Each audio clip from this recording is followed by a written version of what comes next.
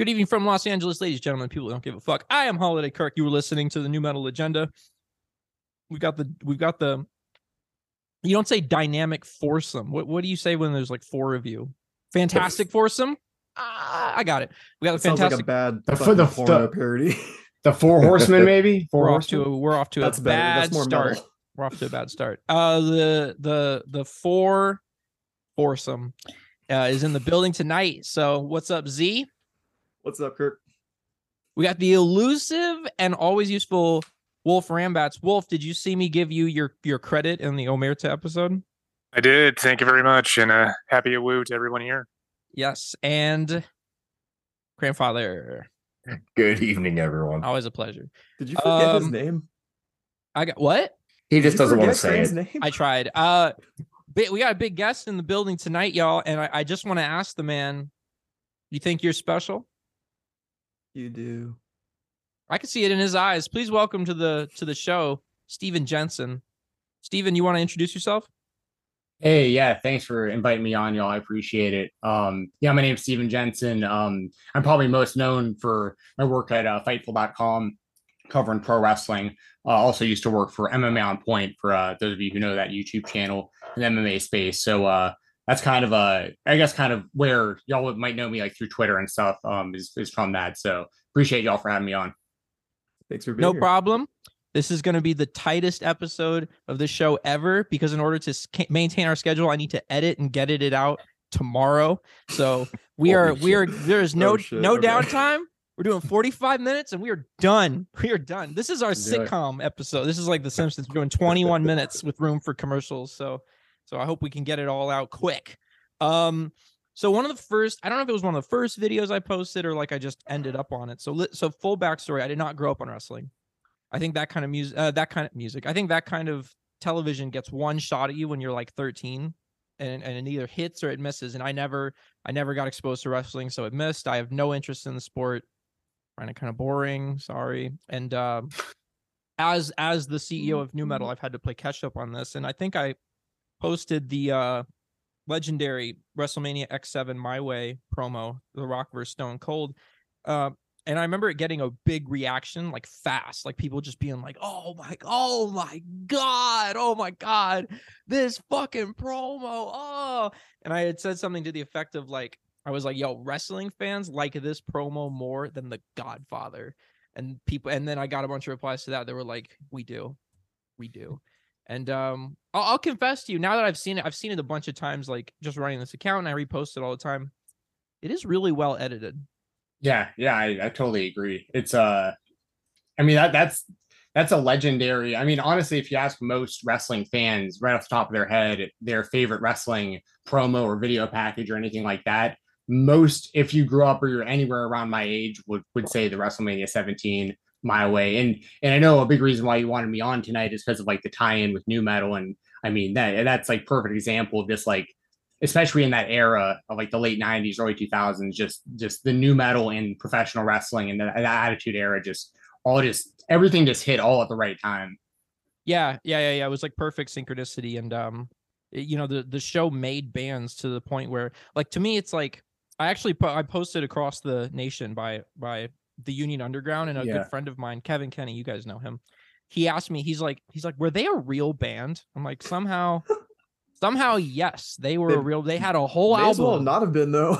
I know. And I think with some people, you catch some people in Saliva's kind of like that, where it's like, did the WWE like create them, or? And then I wonder if Union Underground's Spotify bio is still, we're coming back in 2017, y'all. Oh man, they never changed it. They never came back. That follow-up, baby. They're like they're a one album wonder. They're like Moby Grape if Moby Grape was fucking awful. Yeah, Moby Grape reference tonight. You didn't see that coming. I had to come up with one record. No joke though. The Union Underground thing is funny because back when burning CDs was a big deal, I remember my buddy, like Union Underground, we only knew because of the Raw theme song across the nation. And because I'm sure y'all remember, you had a certain amount of space on these CDs. So like you wanted to make it worth it. So Union Underground, we could only find like a few of their songs. Their CD might have only had like a few tracks or something. And I remember my buddy burning Across the Nation like every other song just to fill up the space on the CD. So it would be like whatever their song was, Across the Nation, another song Across the Nation. And then gave that to his girlfriend. Right, exactly. And they are now married. So by the way, just good news on the Union Underground, guys. According to their Spotify bio, the Union Underground will release a new album this year, parenthesis, 2019. 2019? Did you say 2019? Oh, yeah. They did not do that, by the way. Oh no. Here we go, baby. I told you guys 2019 was going to be a good year. Every January 1st, the lead singer from the Union Underground hops out of bed like, this is it, baby. This is going to be my year, baby. We're coming back. Update the Spotify bio. Update the Spotify bio. To prevent him from ever succeeding ever again. I don't fucking like them. I think they're no, bad. They suck. I think they're bad. They're awful. Like they're one of like I put them in that crazy town box of bands that like started to figure out the formula and were just making like what they thought would be big hits. And I fucking hate that band. They're like a butt rockified Power Man 5000. Dude, only the one song, and that one song is such an egregious ripoff of When Worlds Collide, and the song is called "Turn Me On, Mr. Deadman." Yeah, they should sue them. Like I feel they like drop they a hot have F slur in that song too. I know, so it's like worse on all counts. I feel like they have like a lawsuit for that one because that song is an insane ripoff. But like, hold on, we're getting way too far ahead of ourselves. I just thought of something.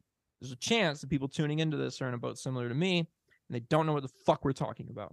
So I'm actually going to let Steven do this one. Steven, can you define for the people what a promo package is?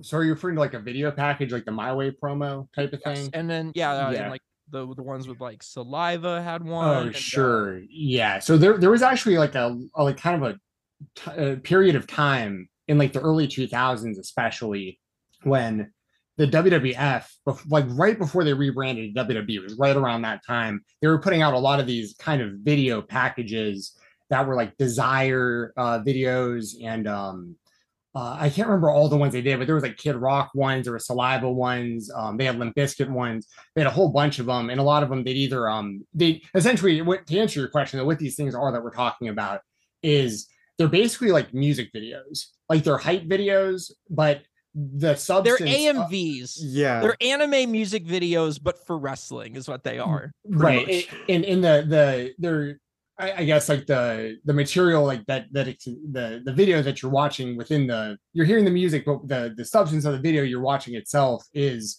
what you've watched for months, if not years, leading up to either the match or the person's career that they're talking about. So it's footage you're rewatching if you're a fan, so you get really nostalgic about it. And that's why those have become such a hit and such like cult classics, because they haven't really done WWE's production. They're like top line, like they're incredible at what they do and how fast they can make these things and the quality of them. But the ones you're referencing, like those early 2000 ones, they still hold up as like the ones the fans like the most, I think.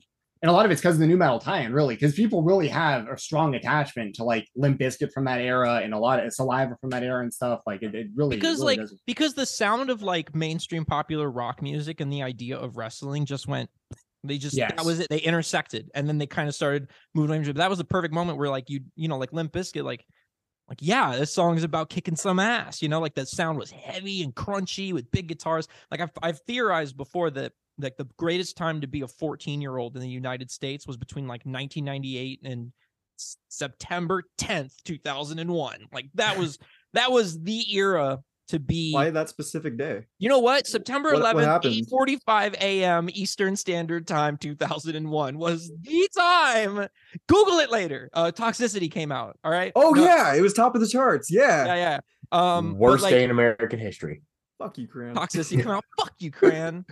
Fuck you, Cran. So what I think is great though is not only did they have like the promo packages, they had this other thing that I had to be shown this. I had no idea until I found it, but then I found it and like I fucking love these. They have what's called like Desire. Yeah. And the WWE Desire ones are like very emotional. They're like about the wrestler's journey and their struggle, and they don't just use songs like Alive by POD and like new metal songs. They used fucking like Beautiful Day by U2 and Clocks by Coldplay for Kurt Angle. Kurt Angle's was Clocks. There was a great one, Lonely Road of Faith was a great one by Kid Rock. They did one. I posted that before, but then he always does some jackass shit, and I got. Oh no, but I want to give credit. Oh, I know. And video, people really love that one. People really love that one. But I really do like the I do like the Desire ones because they're so silly. Like, but that's the thing about like the WWE and wrestling in general is like it's silly, but you kind of like give your heart like a little room to take it in, and you end up kind of into it. Like you're like, yeah, man, my sacrifice, man. I'm giving. When you are with me, I am free. Did you see the clip of JR talking about that song? I don't know. I don't know if he's I like, have. They're like opening chords come on. He goes, and now for the 89th time, Creed. The other guy goes, no, they stopped it. Oh, and he goes, oh, tissues out, folks. They play it again. Because I guess they really rinsed that song. Yeah. Cheap the license. I mean, the WWE really blew up some of those bands like in huge ways. That what pay-per-view was the theme? Was My Sacrifice the theme for, rather? Because you're not kidding. They must have played it about 600 times on Raw. Why was that the theme of a pay-per-view? That's like the most. That's the opposite of getting hyped up for a fight. Steven's being put to the test. Let him. Well, no, I don't think it was the. I mean, it may have been a pay-per-view theme song, but this was like a video, and it was like a history of the WWF video package. Then that's that song played behind is what I'm talking about. Yeah. But Z, that's what I'm talking about. Is that for the Desire videos, it was more emotional. It was the kind of stuff that makes people get really but Cran sincere. said a theme, not a Desire video. Oh, okay, song. then like the theme for the event, a different thing. Like when Limp Bizkit did Crack Addicts, like that kind of deal.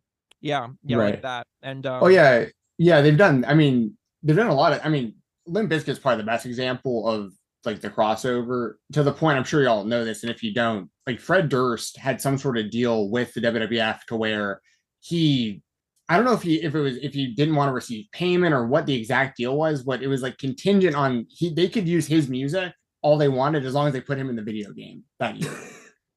So that's why he's in that PS2. Yeah. It's part of his like unbelievable genius as a marketer, and I'm not being sarcastic. The dude was just the most intelligent fucking marketer in music because he probably looked at the what they were asking for. Or maybe he was just like, it'd be cool. But he was probably like looking at what they were asking for, what they were offering him, and being like, I make enough money on tour or from Sync or whatever as is. Put me in these video games. And then now it's like even if you're not listening to the radio or you can't even afford a CD, you're hearing their music, watching wrestling. You're hearing from your buddy that you can unlock Fred Durst and in the game. Like, man, how do you do that? Like he's just everywhere, Dude, that was super powerful, especially back then. Because how many people did y'all discover and only know from like the first Tony Hawk video game? We had a whole episode about it. We had a whole episode about it. Oh, did you? Okay, yeah. No, so but that's the idea. Is that like, you didn't have like any video game on earth to download to your console. Like you got one game and you rinsed that shit for a whole summer. So if you're gonna hear from your buddy, like you can unlock Fred Durst, like you were gonna unlock Fred Durst. Like you're getting told, like you can't go to YouTube, right, and be like how to unlock Fred Durst. Like you gotta slug that shit out. Well, I mean, you can go to GameFAQs. That's what I imagine, right? You pull up like a TXT file and like really meticulously make it happen. But you learn he comes out to roll in and everything. Like, man, I've got to unlock this guy. Awesome. He comes out in a car and everything. He's like bouncing around with the hydraulics coming out to the ring, and he does the whole rolling dance like in the game and everything. Like they gave him the most elaborate character, really, with everything they gave him. Probably that entire game. Bonus character, yeah. Yeah. And then perfect timing. Like I definitely played this Fred Durst all the time in that game. That was awesome. Did you unlock him? Oh, absolutely. How do you do it? I can't remember exactly how you do it, but I think you finished like Undertaker's campaign or something like that. That would, make him the champion or some shit. I don't remember. I mean, that's something that would make sense. You must play Slobber Knocker mode with the Undertaker and get more than 15 wins. Oh, there you go. I think Slobber Knocker mode was when it was just like one person at a time. Like it was like a gauntlet match, just one after another. But dude, I remember I was so into this kind of stuff that same kind of era where, growing up, I could kind of pick one system. So I had the Nintendo 64, and when stuff started coming out for the PlayStation, like SmackDown, I used to have to go rent the system, to go like play the video game. Do that? Yeah, I had a place up the street that would let you rent the system. So it wasn't like a Blockbuster. Well, it wasn't. No, it was like a mom and pop type place. But what they would get you is they always charged more. Like the video games were always more and everything, but you could rent the system, which was really cool. And I only did it really for the SmackDown games. So we didn't have any consoles growing up, and Blockbuster had what must have been like a fucking 1-day promotion where you could rent a console. My dad was like, "Oh, we could do that." And the trauma of showing up at the Blockbuster the next day and it not being there anymore, that was my 9/11. Listen, that was what 9/11 is for most people. For me, because I'll never forget standing there looking at that sign. It was like where the Twin Towers had once stood. That sign that saying you could rent an Xbox, gone. You know, as My Sacrifice started playing in the background. Hello, my friend. Walking away empty-handed from Blockbuster. oh, man. You guys like that song? No. I think that could be I think that's like probably their best song. Yeah, I thought it was really good for that one video promo we're talking about, but I think outside of that, pretty much anything with that band just kind of didn't hold up or like wasn't cool at the time to begin with. It feels like. Please don't. The Union defend Creed. Don't make me defend Creed. I know they're like one of the most hated on. Yeah. Kirk, defend Creed. Go. I like that song. And I'm going to tell you why. Yeah, now you've done it, motherfucker. I like that song because it makes the idea of two adults hanging out like this really epic event, which once you are an adult, you come to realize that is a really epic event. And a lot of things got to go right for just two friends as adults to like hang out together. So I genuinely like that it dramatizes something that should be so simple into like this epic crashing anthem. And I don't care what JR says. I think that's a good song. I'm sure you guys have talked about it, but do you prefer Creed or Alter Bridge? Alter Bridge. Okay. Because Alter Bridge is all about the riffs. Creed is all about the Jesus. I'm not answering. Can I just say no? I plead the fifth. Yeah, you can say no. Yeah, I won't fight you on this one, Cran. In fact, I might actually come over to your side. Oh no. Did you have the WWF Forcible Entry album? I think I did. I remember having a lot of those kind of CDs back in the day. Like was that one of the ones where they took like Jim Johnson theme songs and like put actual lyrics on them? I had no idea that that's what they were doing. Like for a lot, even after I discovered this album, like I didn't know that these were existing songs. I thought the band had wrote these songs. Oh, really? Yeah. Yeah. So like, I remember getting tricked. Glass Shatters, Never Gonna Stop, Break the Walls Down, Turn the Tables, End of Everything. Whoa, excuse me. I had no idea that these were like Jim Johnson songs. Yeah. Yeah, that guy was amazing. By the way, I don't know if you guys have ever talked about him on this show, but Jim Johnson is responsible for like most of the classic WWF theme songs that you remember from back in the day. All the DX music, right? Yeah, he did the DX music, absolutely. Did The Rock, did Austin, did all of them. Not all of them, but most of them.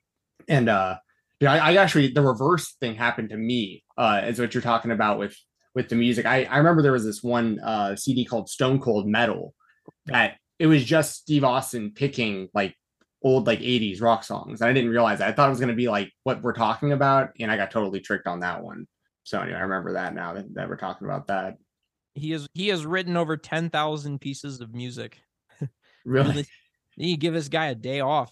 Jeez. Dude, one of the biggest tragedies in like current wrestling is that he's not involved in any major promotion. He just doesn't do it anymore. But he wrote so many. The guy is 70. To be fair, like, let him retire. Hey, that's fair. If he doesn't want to do it, he doesn't want to do it. That's fair enough.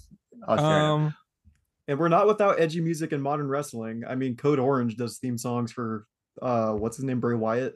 Yeah, and Alter Bridge does Edges. So I mean, or at least has for a long time. Is Chris Jericho still? Does Fozzy do his theme still? Yeah, it's still himself. Judas by Fozzy is still. Who, by the way, I'll say it. Like I might get hate for this, but I think Fozzy's actually pretty good. Like I'm just gonna throw it out there. Like I think they're all right. They were in my town 2 weeks ago, and I did not go. Yeah. Who? Fozzy. It's Chris Jericho. We were no Fozzy. Fozzy. Oh, Fozzy. Jericho's right. Like the bear. Y'all have fun, I guess. Jeez. They were playing at the bar next to the bar we were at for my birthday, and I was like, nope, no thanks. I guess I should have known something was up there when Cran said they were in my town 2 weeks ago. Like Ozzy was in your town 2 weeks ago. Ozzy playing at the Art Theater in Holbrook, Indiana. That Forcible Impact CD, it has the game. Saliva plays it on that one. Is that the Triple H the game that Motorhead performed? I don't know. It?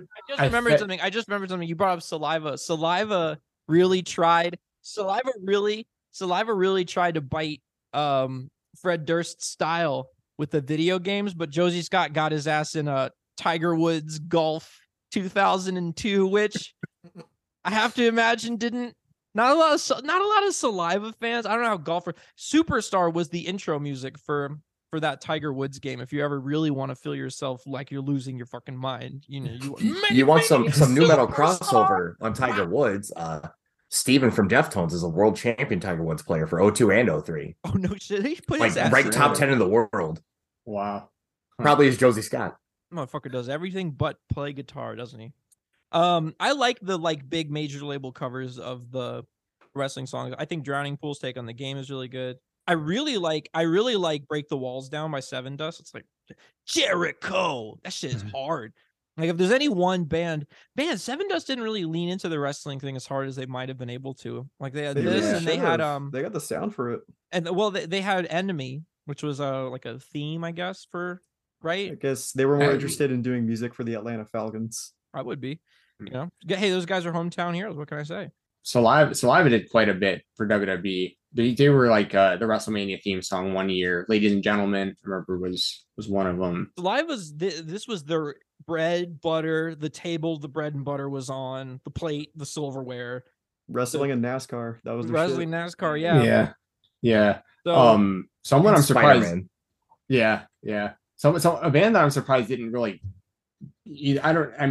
I guess I can kind of see why not, but it really seemed like we kind of went hand in hand with Slipknot. I'm kind of because they're such like wrestling characters with like their masks and stuff. They've used some of their stuff for NXT like in more recent years, but I'm surprised it was never more hand in hand, kind of like what we're talking about some of these other bands. I think Spit It Out. Who are you talking about? From the crowd. Slipknot. Oh, you're talking about Slipknot. I think Slipknot were too cool for that. Yeah, maybe honestly too scary for like the kids. Maybe. I think Slipknot now would absolutely sign a deal to WWE though, because they've become kind of like Kiss or Metallica, where they're just like a marketing machine. Yeah, I agree. They've done, like I said, they've done some stuff in recent years with NXT, but not. I agree though. Like I think they would work out really well now. I can't believe that you're telling me. I can't believe that Finger 11 didn't write Slow Chemical. It's like they really made that one their own. It's like a pretty good song on its own merits. Their version of it. I couldn't imagine hearing that one any other way. That was Kane's song, right? Slow Chemical. Yeah, that's right. I always forget Finger 11 was a fucking new metal band. That's just so badass. When they come out there, when he comes out there, they bring him into the ring and they're like, I feel it coming. Throws his hands up, boom, fireworks and everything. I don't watch the match. I've never seen anything else, but I can't deny that shit. Cool. And then the whole time, JR is like, damn monster. He's a hideous human without a conscience. I hope after the show he gets hit by a car and then a truck. It's like really, that shit's fire.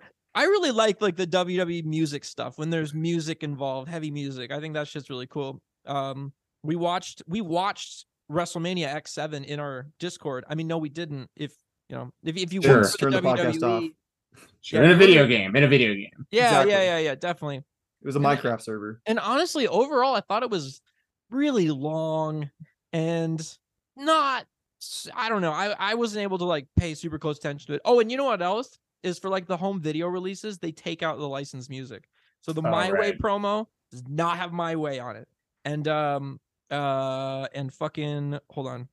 I have to remember who's rolling. The Undertaker does not come out to Rollin'. And I guess that this is a pretty good point that I'm making here, which is without these songs, this era does lose the magic, Yeah, and that's why it's such a big credit to a guy like Jim Johnson. I think that did such a good job of making original music that people remember. But you're totally right about that. The show itself. I mean, I'm looking at the card right now, and yeah, it was a long show. I remember obviously I was very invested in it. The My Way promo really put the whole thing over the top. It was also a rematch. People didn't really realize or remember that, but The Rock and Steve Austin had wrestled at WrestleMania previously, so they wrestled at 3 Manias, and they have a whole lore to their whole thing as well.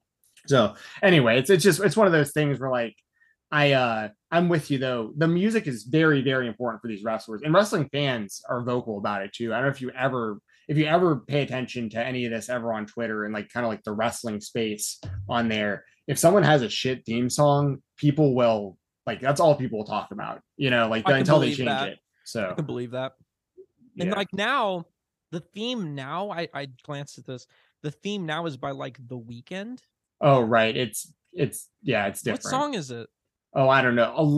I don't want to sound whatever. Like I don't listen to a ton of The Weeknd's music, but it usually sounds very the same to me. So I don't really know which song is which of these, to be honest. That is so weird to me though. Like that. Yeah. Really, that's the wrestling guy. I don't know, man. I mean, I get why they have to do it. They gotta. Oh, you know what else was a wrestling thing I saw was the like "I'm Good" song by BB Rexha.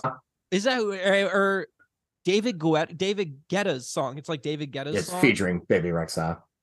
Yeah, and I'm just like, which is this Blue by Eiffel 65. Yeah, that he put his name on. And I'm like, I'm like, is that I'm gonna have the best freaking night of my life song? I'm like, there is no way people are wrestling to this fucking song, right? I heard that song at a Kings game, and I almost wanted to walk out. But I mean, well, hold on, like, I mean, it is like, times change. Maybe there's probably some 13 or 14-year-old out there right now that's like eating that shit up, loving it. Yeah, but it doesn't fit the theme of sports. It's not hyping you up for like a high adrenaline fucking event. Well, it's not hyping you ain't us up. Choke slamming nobody to that. Come on. No, fuck no. You're not checking anybody at a hockey game either. That's why I was so confused that was the intro to the third period there. Hey, I agree with everything all of you are saying about all this right now, because the way that I see it is, I personally prefer if they had more of this kind of music, the new metal stuff, the stuff that like hyped you up, that kind of stuff. Because I still, dude, I'll go back and I'll watch clips from like Woodstock '99, and like regardless of the stuff that was going on in the crowd and all those stories, we just watch like what's going on the stage. It's such a moment in time and all that stuff. It's it really hits me hard, and so like I wish it was more like that, but the WWE is targeting, they want a kid audience. Like they want to hook kids at a young age, and so like for them to do that, that's why people like Logan Paul are so heavily involved now. Bad Bunny, like that's the kind of music. Not only is he music that they use, he wrestles now for them and he hosts shows for them, and it's just very and it's so much more mainstream. You got to think about it. Back in the day, like what we're talking about, like the late '90s, WWF was probably thrilled to have the Insane Clown Posse be available. Like that was like top tier. Like we got the ICP. Like they're going to bring us some other fans that don't watch wrestling, that don't watch our show. This is going to be great. Now it's like, well, the ICP still wants to be involved. That's cool, but like we can get Bad Bunny, and like so they get Bad Bunny, and that's right. But I prefer if they were still getting these other people that I like. Well, that's why it's AEW's time to just start fucking signing contracts with Fred Durst and Jonathan Davis, and they can take up the mantle. Now's the time. New metal's hot again with young people. Teenagers on TikTok love this shit. WWE's missing out by not having any aggression. Yeah, I agree. And by the way, I love AEW. They're my favorite wrestling company. So I hope that they're trying to kind of do some of this kind of stuff. It feels like, their video games taking forever, but they're using the people who made the old N64 video games. So like I think they've talked to Jim Johnson a little bit as well about maybe doing some stuff with them. So I think you're right. Like they have it kind of more on the pulse of what I think kind of like our generation would want out of a wrestling product. But for what the WWE is, there's so much at this point, just like the McDonald's, like the M logo. They're like the W, the WW instead of the M. They're, it's just this worldwide brand. Now it's going to become even more of a thing with them and, Endeavor and everything becoming one with the UFC and all that. So, which is funny because that's a crazy tie-in.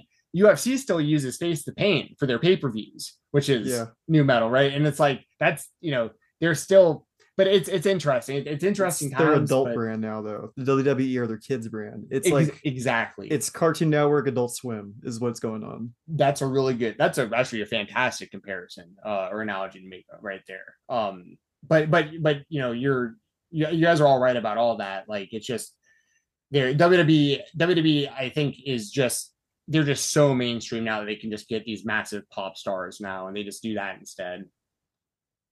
We're like 31 minutes into this. That's deep enough. So I finally saw the WWE Desire for Chris Benoit today, right? Oh, that is with the Our Lady Peace song? No. This is the that was the Finger 11 one thing one, right? And I was like surprised, but not super surprised that all the comments were just like, "Man, rest in peace."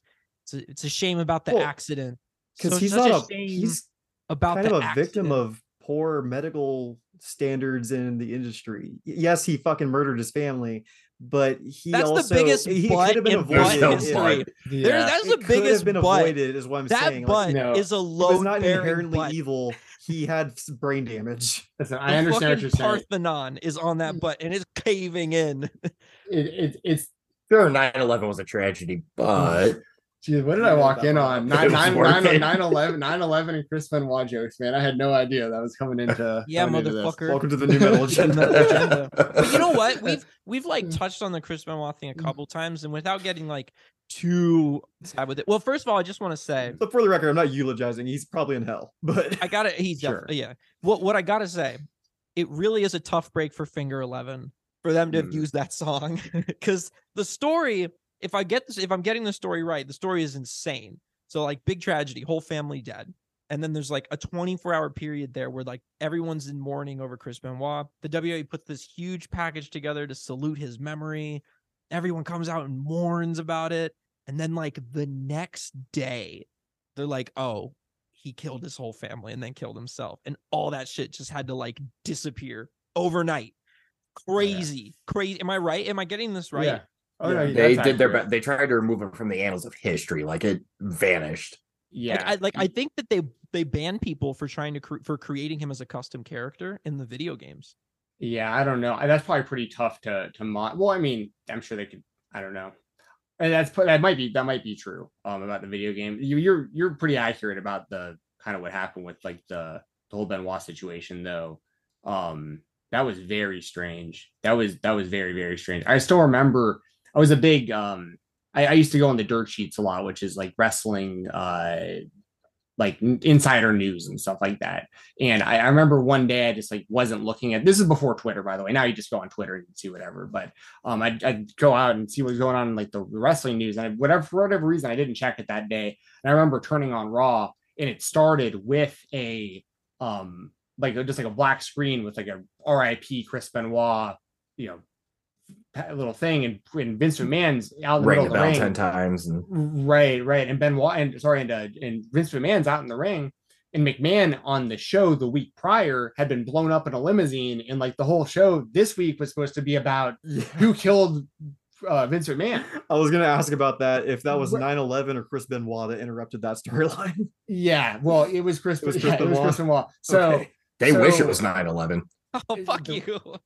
They were happy to be on the air after 9/11. Vince McMahon's like, yeah, I'm the first sporting event after the fucking towers fell. Oh yeah, they put the title on Kurt Angle immediately. One for tragedy at a America. time. One tragedy at a time. Right. So yeah. Anyway, Benoit, you know, they do this whole tribute video or this whole tribute show. The whole, I can't remember if Raw was 2 or 3 hours at the time, but Oh, I Yeah. gave it all away. oh, it's tough. It was rough because, you know, so Vince, you know, right away he breaks character, which is very, you know, that doesn't happen like ever. And so, you know, it's a storyline. He's not dead, so on and so forth. Donald Trump apparently called actual police stations the night that he saw Vince get blown up in a limousine. There's like record of it to see if he was okay. Like, I mean, that's how, yeah. So, but yes, they do this whole thing where, you know, they run all these video packages, and I think they had let some people wrestle if they wanted to, and all these wrestlers recorded these heartfelt, you know, just them in the camera, basically monologues and I love you to Chris Benoit and his family. And this is all happening before the news is broken that he did this. All anyone knows is he's no-showed a few shows. That's very uncharacteristic. Someone goes to ask him to check on his family. They have some weird text messages from other wrestlers talking about where the dogs in the house are and stuff like that. So, like, you know, when someone comes in, they don't get attacked and these kind of things.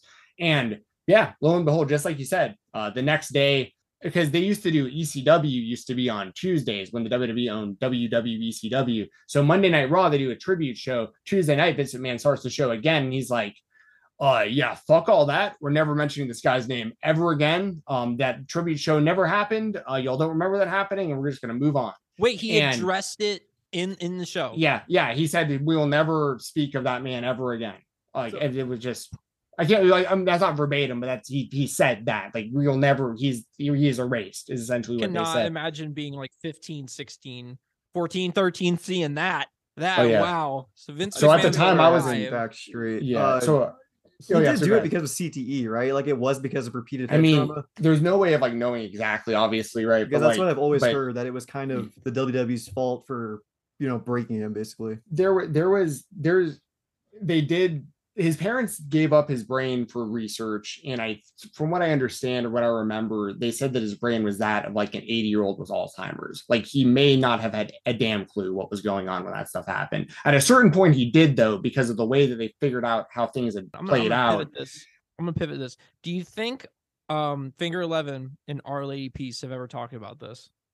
I'm sure do you think they've ever been like, fuck, tough break, huh? Because I'll tell you what, one time someone in my mentions as the New Metal account added Our Lady Peace, and we're like, man, this song's great. Our Lady Peace, why don't you ever perform whatever anymore? And Our Lady fucking Peace replied like, we're not playing that song. they're like, it's not happening. Wait, so was the line talking about Benoit on this podcast? Is that where the for the stuff to cut out? Oh no, I'm gonna leave 9/11 so much. I don't think no. I'm gonna leave like this segment in. I'm gonna leave out like the grisly detail. That part. Yeah, the grisly details. Okay, part, I just the only reason I even said that, by the way, is because it's so public. There's been so many documentaries and things made about that specific theory that But anyway, no. Dark Side of the Ring did an episode on it, right? Yeah, they did a whole thing. Yeah.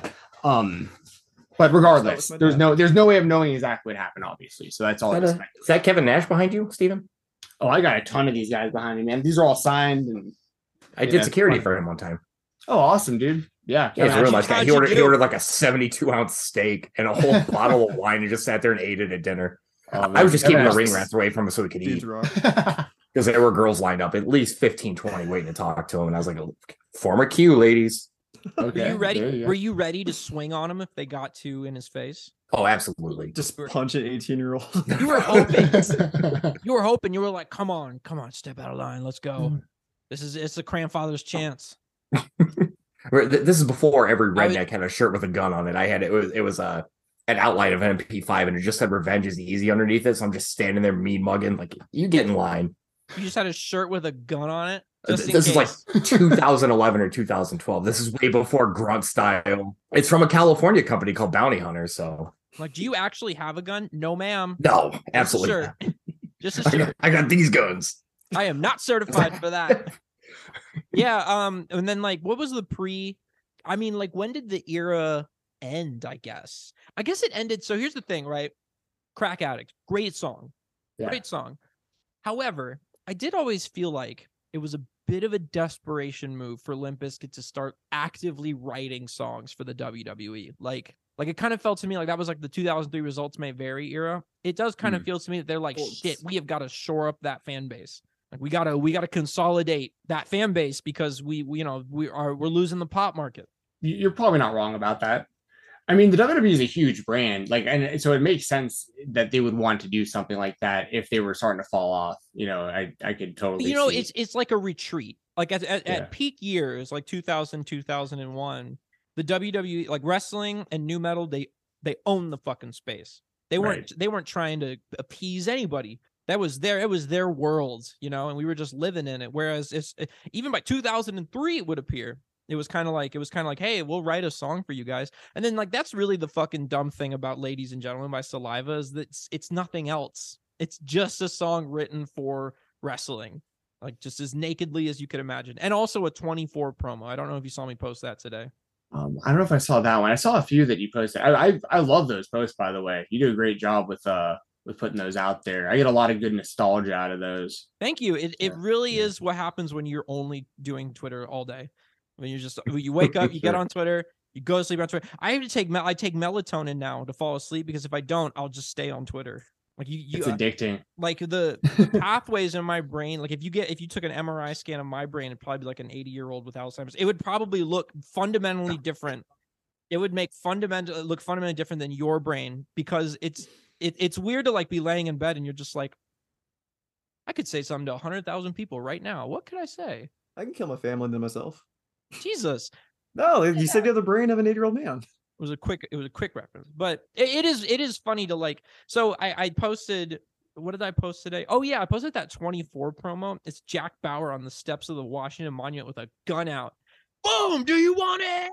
Boom! Do you need it? And I was thinking to myself, like, oh yeah, there was a couple years there where the War on Terror was like a kick-ass time. Hell yeah, let's go, baby! Lock and load.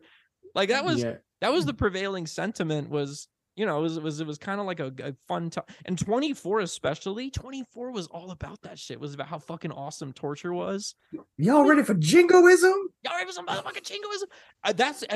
And then someone sent me a different 24 promo that used break stuff. I saw that one. I did see that one on there today. Was mind-blowing that I could be 3 years deep into this new metal shit and never have seen that before. That's crazy. That's the only time the community has failed me, that I'm just now seeing that. But another kind of good tie-in with that song to this world is my favorite UFC walkout song is still Tito Ortiz used to use break stuff. And that was like also when he was in his peak, the same new metal era, same late 90s era. Tito Ortiz used to come out to that. Wait, there was a guy walking out to break stuff? Yeah, Tito Ortiz, man. That was his song for a while. He still uses it. I don't know. Titoortiz. Tito Ortiz. No shit. Dude, he used to do, there's this one entrance that's his music when he walks into court now. Yeah, okay, yeah. So nice. Unfortunately, a lot of these people we're talking about, like from this era that I loved, didn't like turn out so great like nowadays, but The Rock is pretty cool. But right, sure. But there's Jumanji. It's impossible to talk about this era without including a lot of these people. So it's like that's why we finally done. You know what? We're actually gonna have you back on for the Benoit episode. We'll do an entire fucking episode on. Dude, I'm gonna get fired by hanging out with you guys, man. Like I felt like this like nice name for myself. Wait a minute. Is that like a rule on your show? Like you guys can't talk on you? Okay. No. I can. It's just I never would bring it up in front of like my audience, but it's also like. You know what? I like the kind of edgy stuff, to be honest with you. Like this is kind of refreshing. You know what? Johnny from Health, the last time we had him on our show, he was giving a shit for being like softies, for being like too scared to say things. So like, yeah, fuck you, Johnny. Chris Benoit episode. You remember what he was trying to get us to say? It was a little less. What? Excuse me? Do you remember what he was trying to get us to say? Oh yeah, the N-word. Yeah, he's showing us the song title. He's like, "Can you believe they censored this?" I'm like, "Actually, yeah, I can." Well, you know what? This would be the ultimate payback. We're all gonna say it, Steven. I'm Holiday Kirk with the New Metal Agenda. Thank you all so much for tuning in. Been a blast. Okay, what did Tito Ortiz do? So he was a UFC fighter. He was the light heavyweight champion of the UFC, and there's a. If you wind up posting this or finding is this a not funny crime? Is this like a crime? Oh! I thought you were asking what he did like for this entrance. No, he's just like gone. He's a wife beater. Yeah, well, and he's charges. And he was like a. I'm not political. I'm not trying to get into it, but like he was like some sort of political figure for a very short time in California, also, and got pretty much laughed out of there. He was a city councilman somewhere in Orange County, and he was very, very adamant on like privatization and other conservative things like that. Yeah, so he really lost a lot of his fan base, and and also the other stuff he just previously mentioned with like domestic stuff that was real bad as well, obviously. So he's just kind of have a whole, he's married to Jenna Jameson. They have like a terrible breakup and stuff, and this is why nobody has sent this to me. Got it. Probably. Yeah, because he sucks. But once again, like if you want to see a banger of an entrance for a UFC back in the early 2000s, back before all this, then that's what we're talking about. But so Kid Rock was a big wrestling dude too, right? Yeah, still is probably to a degree.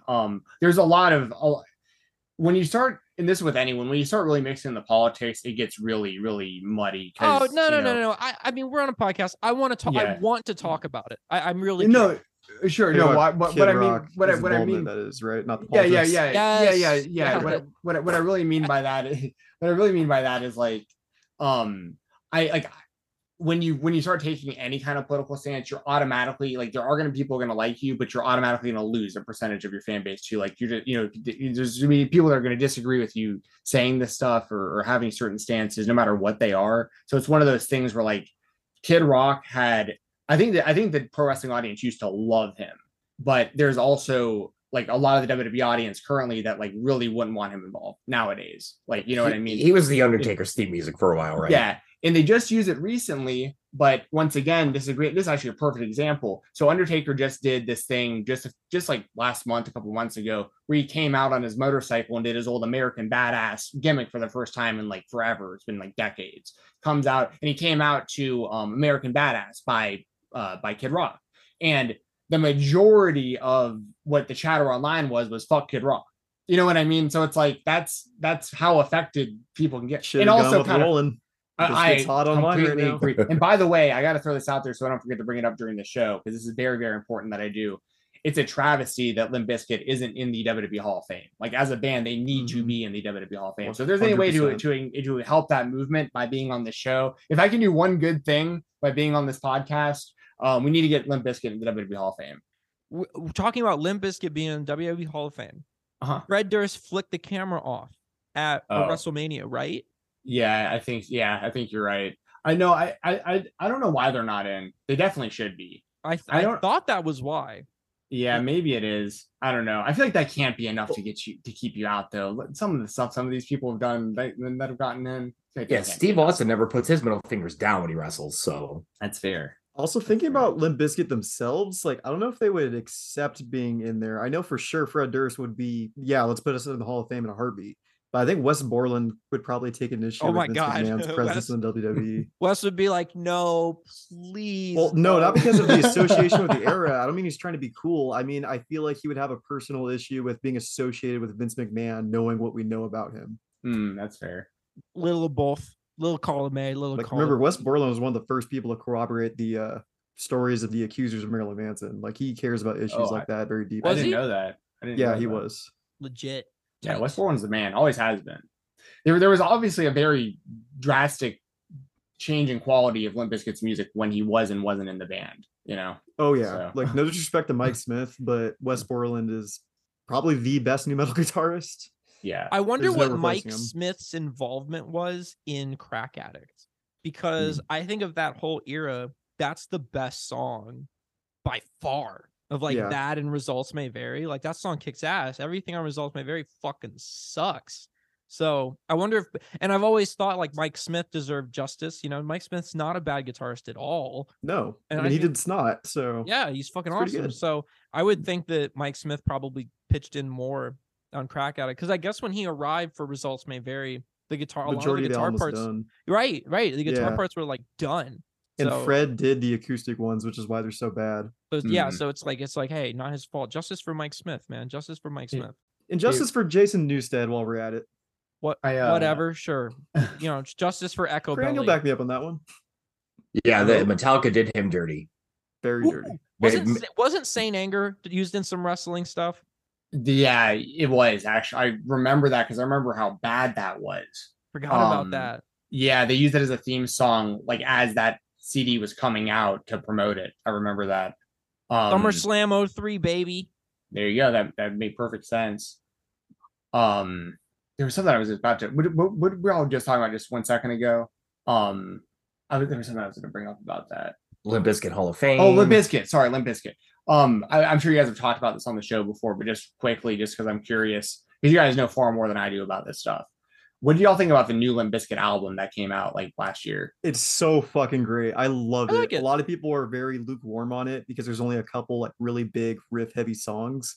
But I think the thing front to back is very solid. And even the song Without a Guitar, Turn It Up, Bitch, that's a fucking jam. Yeah. I like it because it is Fred's most clever marketing tactic to lean into being old and washed up. Yeah. Super clever, because that's like the biggest problem with older new metal stars and metal stars in general is, you know, they get back out on stage, they're not jumping around, they're not headbanging, they're looking old. So for Fred to bring Limp Bizkit back and suddenly be like, we still suck, I'm old as shit, dad vibes, it feels good because you can see him up on stage not going as hard, and like you just get it, like he's winking at you. He's kind of like, yeah, hey, 2000 was a long time ago, and I think that was just super clever. And even I'm not like in love with the album in total, but it undeniably has some of their best songs in a very long time, and I like it. And they should have used some of those songs in some wrestling matches. And, they're ahead of the curve because they're bringing out AEW wrestlers. I said they're ahead of the curve because they're bringing out AEW wrestlers at their show. They've moved on from WWE. Yo, Sonny Kiss, if you're listening, friend of the show, Sonny Kiss, shout out. Has Sonny been on this? Yeah, twice. Oh, that's what's up. Yeah, Sonny DM'd me a video of her like singing along to a new metal song. She's like, your girl got some vocals. I'm like, my girl kind of got some vocals. I'm like, yeah, you need to do some features. Sonny Kiss is probably listening to this, or hopefully he's listening to this. So really sorry about all the Benoit stuff. Sonny, yeah, and don't tell anyone at Fightful that I was even involved, please. Oh, really? No, I'm kidding. I'm the joking. Whole thing is totally falling apart. I'm totally joking. But it's dropping like a certain two towers. I can't wait to hop off this and get that DM from Steven that's like, thanks for having me on. Respectfully. Don't drop the episode. Respectfully. Don't air it. If you could make some very clever edits. No, you don't have to edit anything, man. Yeah, air it however you want to. Like, I'm just glad I was able to come on here, and this was honestly a lot of fun. But and I'm glad that you guys said that about the album, by the way, because I was the only one of my friends that was repping the new Limp Bizkit album, and actually saying I thought it was pretty good. Everyone else was like, "Oh, this is I know." They were all like, "Oh, this is lame. It's still lame. They actually still suck." And I'm like, "Yeah, fuck y'all. This is definitely better than any Limp Bizkit I've heard in like the last decade, and it's actually just overall some of the best music. I don't listen to the radio too often anymore, but I can't imagine much of that is much better than what I heard out of Limp Bizkit, to be honest. Like some of those tracks are still good. Leave your friends. We will find you new friends. And thank you very much. Does anyone listen to the radio? Does it even exist? You're right. I'm barely hanging on. I broke the antenna off my car intentionally, so I don't think so. When I'm in the gym and my headphones die, workout's over. as soon as I hear that low battery, all right, so much for that bench press. Is coming down to clank, racking it. We're out of here. I hear from the TV like dun, dun, dun, dun, dun, dun. Oh, we're out. We're done because it's not, it's like I can't sit here and be like, I'll never be one of those fucking guys that's like music today sucks. But I think we're all man enough to admit that it's not for us anymore. Right. Exactly. I mean, I'm in the demographic that they're targeting. So we're all old, we're all past our prime, settling into the golden years of our old lives. Age of 24.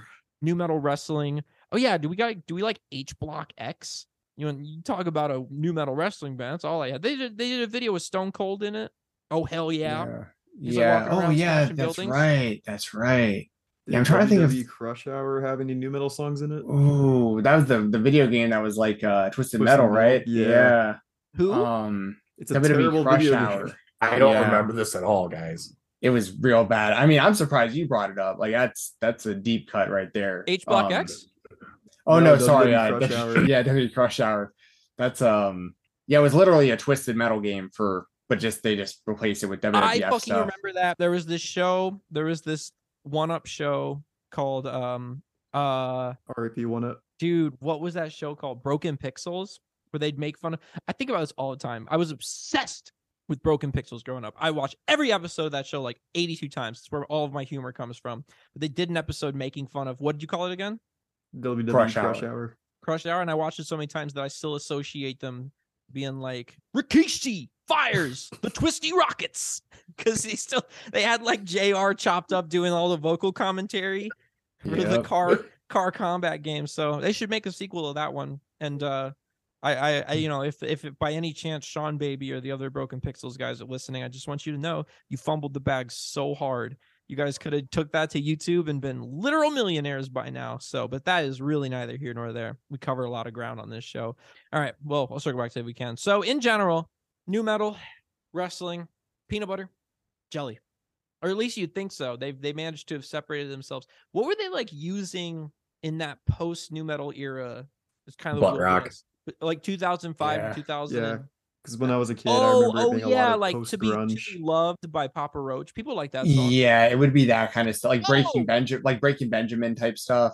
God, yeah. Like big in the literally video game. Breaking Benjamin or Breaking Benjamin type beats? Well, I Type remember, yeah, it's a Breaking Benjamin type beat. It was the Breaking Benjamin I remember for sure was in the SmackDown versus Raw video games for the PS2 around that era. So I'd imagine they also probably did some theme songs. Would it also have been like a lot of like metalcore, like of the Avenged Sevenfold, Kill Switch Engage variety? 'Cause I know a lot of other extreme sports were full of that. Like the Burnout games had those songs in them. Yeah. A lot of hip hop at the time too.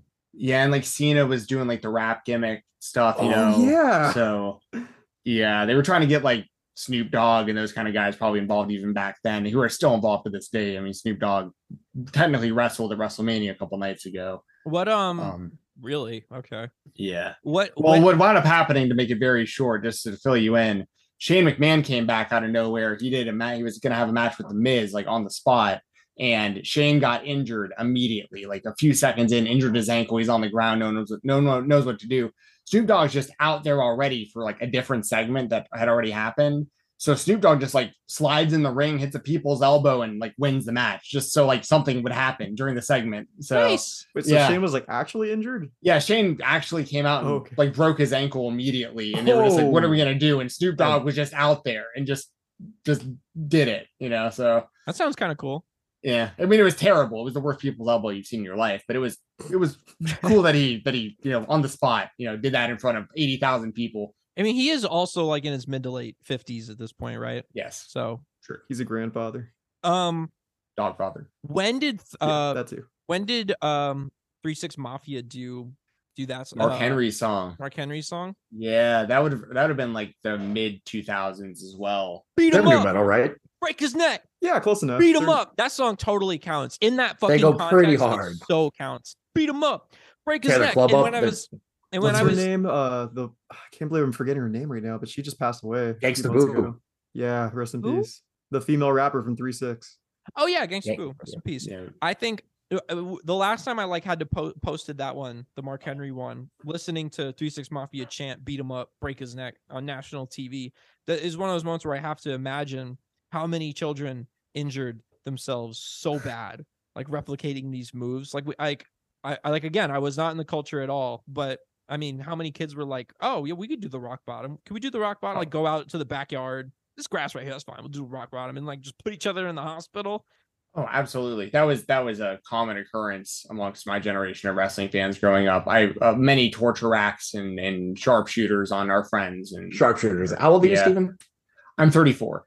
Okay, so you're just a hair before my time. So I'm 41.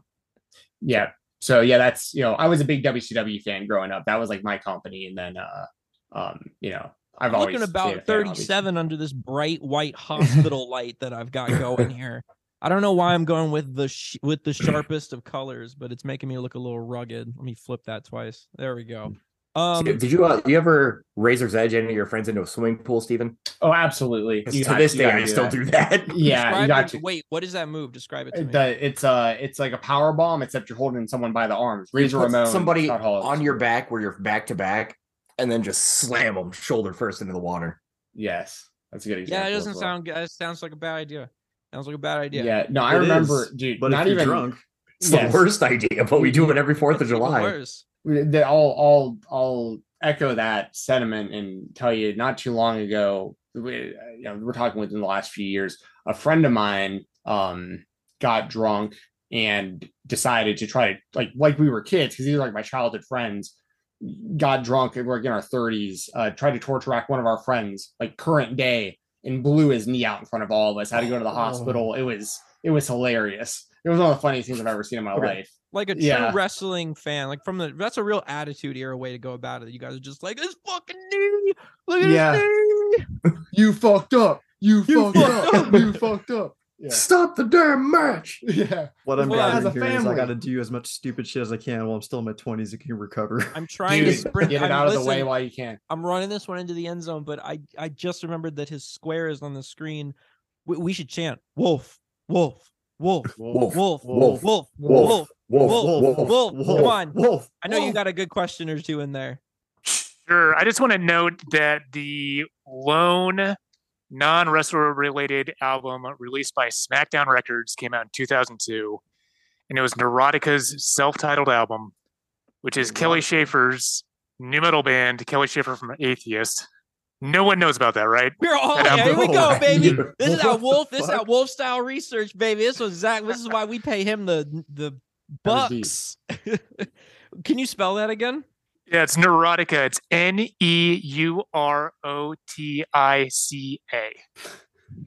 That is great. Definitely Kelly Schaefer. The most Final Jeopardy piece of trivia you could have pulled out. Even Steven was like, yeah, I was like, what are you talking about? That's totally cool. That's what I didn't know. SmackDown Records. Released in 2002. Well, I do remember SmackDown Records project. Oh, sorry, go ahead. Yeah, I was just making terrible joke. You can't, but I do remember even click the album. The album's there is no like Wikipedia page for the album. Like this is good one. Deep cut. Damn. Also, Kelly Schaefer tried to be in Velvet Revolver. So wait, is Kelly Schaefer a wrestler or is he just some dude? He was in the quintessential progressive thrash band Atheist. So that's even weirder that they would go on to make a new album.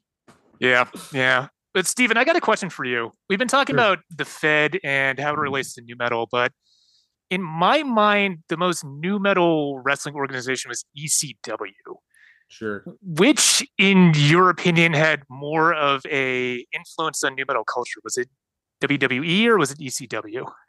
So that's a great question. Not talked about ECW at all. So, but I can give you a pretty good answer that'll kind of summarize what we need to about ECW in that time.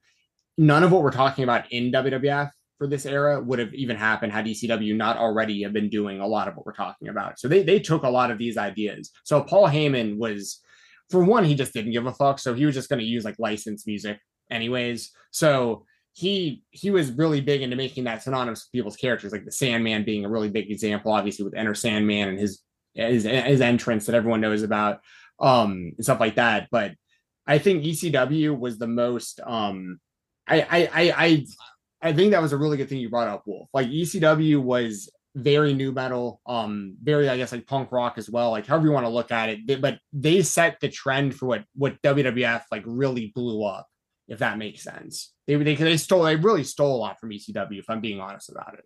ECW Extreme Music released in 1998. This is very much more like a slightly maybe cooler or maybe more broke ass version of what the WWE would do. We got White Zombie on here, Kilgore, Megadeth, Motorhead, Grinspoon, Anthrax. Really just like the uncle of yours that had the pile of beer cans in the backyard next to the garbage can. Like this was his fucking shit. We all had that. Sounds like my dad's CD rack right there. All those bands he names. Like you had an uncle that had a dartboard just somewhere. There was a dartboard in the house somewhere, and there was a very small TV with an N64 in the basement. Like this was his jam. Is what I'm thinking. The 64, the PS1, and that's just my dad. Small crowd. So yeah, it looks like this is it too. I can't find another album that has to do with and these aren't even the bands. These are like some of these are like covers. Oh, Kilgore is a band that did the cover of Walk, and then you have like Anthrax covering Metallica. Oh, probably because they couldn't afford those. No, am I wrong? I mean, dude, you're like I'm not here to talk about ECW. Don't do this. Oh no, well no. Who was singing for Anthrax at the time? So what they would do was like it's similar to what you're talking about a little earlier, but ECW did it with like all of their stuff where they would just use licensed music for like everything. There's this weird loophole. I don't know if you guys know how this works, but there's this weird loophole about like using music through house speakers versus through whatever the actual feed is. And a lot of companies will use that in pro wrestling to get around stuff. Like GCW currently does it with everything, which is kind of like the modern day ECW right now. Are they on TV? I've never heard of them. They're on, so they run, they stream through Fight Plus, which is like a monthly app. But they have put on great shows, and they're really kind of like the number 3 promotion right now, kind of like ECW was. But they do the same kind of thing where they use just all their stuff as licensed music, but their workaround is they're not actually playing it through a feed. So you're hearing the music, but you're hearing it like in the background technically of their feed. Like the camera's picking it up. Exactly. The camera's picking it up, not like whatever the technical plug is, whatever into the audio of the show. or the broadcast. It's this really weird loophole. The UFC does it as well, but their problem is when they redistribute everything for the UFC, they have to dub over that because of these laws. WWE or ECW just didn't care. They were super pivotal to this era. Once again, if ECW didn't do what they did, WWF wouldn't have, WCW wouldn't have. There was a really not known promotion that you guys could look into if you want to from the early 2000s called Wrestling Society X. It was on MTV. I don't know if you guys remember this at all. It's kind of undescribable now, and most of the roster's been canceled, so I don't want to like plug it too much because this is like years ago. But that was another one I'd recommend people look into as far as just like the idea of like trying to, because they do like live show, they do like a live concert like during the show, and it was on MTV and stuff. What is this? Is this like the XFL but for wrestling? Yeah, it was called Wrestling Society X. They have fucking clips on here. Black Label Society, Sparta, Quiet Drive, Good Charlotte, Jibs. They have motherfucking Jibs performing. They would have like these shows like these performances while these wrestlers were out there, but it was really goofy because they would have these gimmick matches where it'd be like actual piranhas surrounding the ring, and you might get thrown into the piranhas, or they had a casket match with Vampiro once, where Vampiro the whole basically set exploded afterwards and stuff. I know Vampiro, new metal. His theme was ICP. The ratings for this were so bad. Oh yeah, absolutely. Because this had to have been like 2006 to 2010-ish, something around that time. I had to have been in college, I think, when this was going on. And it only lasted maybe a season or so of just a few episodes. And it never even played out on television. We never got to see the like finale or anything. I think it was just on the DVD if you wound up getting that kind of thing. But yeah, so that's another one. That's another deep cut that a lot of people don't even know ever happened, but also involved music and wrestling. So. Oh man, yeah, that's way down there. That's way down there. I do new metal. I'm excited looking into this. TNA didn't really do new metal. I don't think. I'm sure there were some elements to it. They did do like Dancing Girls in Cages when the show started, which was kind of like TNA. Yeah, right. It's the name was a bit of a double entendre. Listeners. It was a big double-edged sword as well, because it drew in some fans, but it also like prevented a lot of people from checking out the product because they didn't know what they were tuning into. So there's lots of full episodes of Wrestling Society X on YouTube because obviously nobody fucking cares, right? Oh no. they're not gonna saddle up the lawyers to get Wrestling Society X pulled off of YouTube. No. Once again, go into it similar to some of these conversations we've had earlier. It's hard to glorify a lot of these people in current day, but if you want kind of a time capsule into the era we're talking about. Oh God, are you making a forewarning? What are you doing? Oh, there's a lot of people in Wrestling Society X that are not involved in the wrestling business anymore because they've been canceled out of it. Yeah, just can't win anything. Oh, every episode of this series is on here. Do you guys know the band Sparta? Yeah, they're projects from the guy from Out the Drive-In. Yeah, they run Wrestling Society X. Can I post them? Close enough? No, they're very emo proggy. I'm posting them. Is that the litmus test? Is that what y'all do? Like, if you're not sure what to post, you have like a little kind of like round table and decide? He posted fucking Taylor Swift last week. He posted whatever the fuck he wants. They are not involved in that decision at Kirk all. is judge, jury, and executioner. I will post things to spite these guys. And yeah, so now you son of a bitch, you got me looking into all this wrestling stuff. Now we got to talk about the Weakest Link WWF Superstar special. Yeah, I remember that one. Which I'm assuming is when a bunch of WWF guys were on the Weakest Link, which Z knows nothing about. Oh yeah, that would have been before. Yeah, when that show was popular, that was one of the most insane cultural touchstones. People would be walking through the mall with shirts that said "You are the weakest link." Goodbye. You could buy coffee mugs. You could buy hats. Was it like The Apprentice? Was it like how popular was it really? At that time, it was huge because that was also still like pre all these like content options. Like TV was still big enough then that like everyone. There was a lot of those niche kind of shows that really blew up. Like, remember the Joe Schmo show? Yes.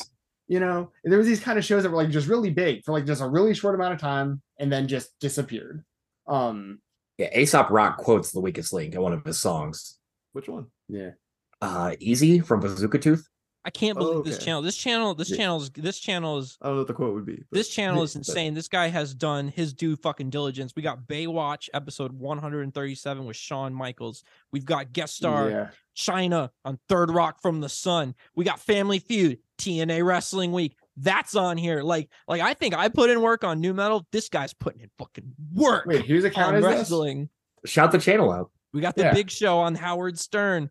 We got WWF Royal Rumble 1996, all 58 minutes. That's on here. I'm not telling you guys. I might need this for myself.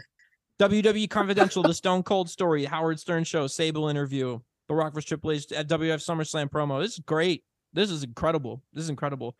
Steven, it's Nostalgia Mania is what the channel is called on YouTube, which you'd think would be broader, but nope, just the most dense wrestling nerd ash stuff ever. I think Mania is the wrestling part in the name. Not Knockout, the movie starring Steve Austin, released in 2011. Whole movie, hour and 30 minutes. They just put the whole fucking thing on here. They're like, come get it back in blood, bro. Come for me to see what you. And I won't stream anything wrestling related because I'm afraid that they're gonna come for me. This guy's got Knockout, the Steve Austin movie, whole damn thing on his YouTube channel. Man, what if all of copyright law is actually just broken and we're scared and we just don't know it? So as soon as I hop off this, we're going to stream WrestleMania X7 on Twitch. Good luck. That's like the day, that's like, I've thought about that so many times. Like I could just put it on, stream it, see how far I get, like the lunatic. It's like when you're, it's like when you're driving, it's like when you're driving, you start nudging over into the oncoming lane. You think like, you're like, I'm this close to death. I can do it. Have you guys had issues with that on the Twitter with like your copyright? I got hit for posting something wrestling related on Instagram. I've never gotten a copyright shot on Twitter over. Well, you have a system on Twitter that maybe we should sell to the public, right? Oh no, you don't need to get into the inner workings of it. But not even with like the New Metal clips or any other kind of content. You guys haven't had any issue with that? Oh yeah, I've had issues. Okay, I've had some issues. So you know what? No, let's do it. So we're a fucking hour and a half into this episode that I have to edit tonight. I'm purposely dragging this on. Like you guys made me sit through some uncomfortable topics here. So now your editing is gonna be a pain in the ass. So this is gonna be a wrap from us here at the New Metal Agenda. I would like to thank Wolf for making it out. I'd like to thank Cran for making it out. I'd love to thank Z for making it out. I would really like to thank our guest Steven for making it out and slugging it out for this entirety. And I'd like to thank me more than any of you fucks. I'd like to thank me for now being the one that has to go and make the rest and take this into the end zone. And I'm on the 10-yard line because I could just talk. One more for the road. Benoit. If you cut that dead space where you were looking for that video out, this episode is perfect. I don't think so. Steven, do you want to wrap it up though by telling the people where they can find you? And sure. Yeah. Thanks again, guys, for having me on. This was a lot of fun. I appreciate it. Y'all can find me over at Fightful.com. I do a show every Thursday morning. So you said this is coming out on tomorrow, sometime in like the afternoon, maybe ish. And when you guys hear this, 11:59 p.m. Pacific Standard Time. Okay, cool. So actually, when y'all hear this, or see this, is it both? They can see me and hear me. I want you to just discontinue what you're trying to do and move on because I do not know when this is coming out. Okay, sorry. Well, should I drive this on longer to make more to edit? Okay, so no, y'all can follow me on Fight. It's over at Fightful. I do a show called The Spotlight. It's every Thursday morning on YouTube.com/Fightful. We do interviews with professional wrestlers, promoters, other fans, a whole bunch of stuff over there, and we talk about the world of pro wrestling. Got a big show. This week, there was WrestleMania. Cody Rhodes is my favorite wrestler. He lost the main event. It's a lot to talk about tomorrow. So that's going on. You can follow me on Twitter at @FightTalk_. And thanks again, guys, for having me on. All right. Thank you for being here and for putting up with our bullshit. No, this is fun for sure. Thanks so much. Make sure to always be listening to New Metal and have yourselves a wonderful night. Goodbye.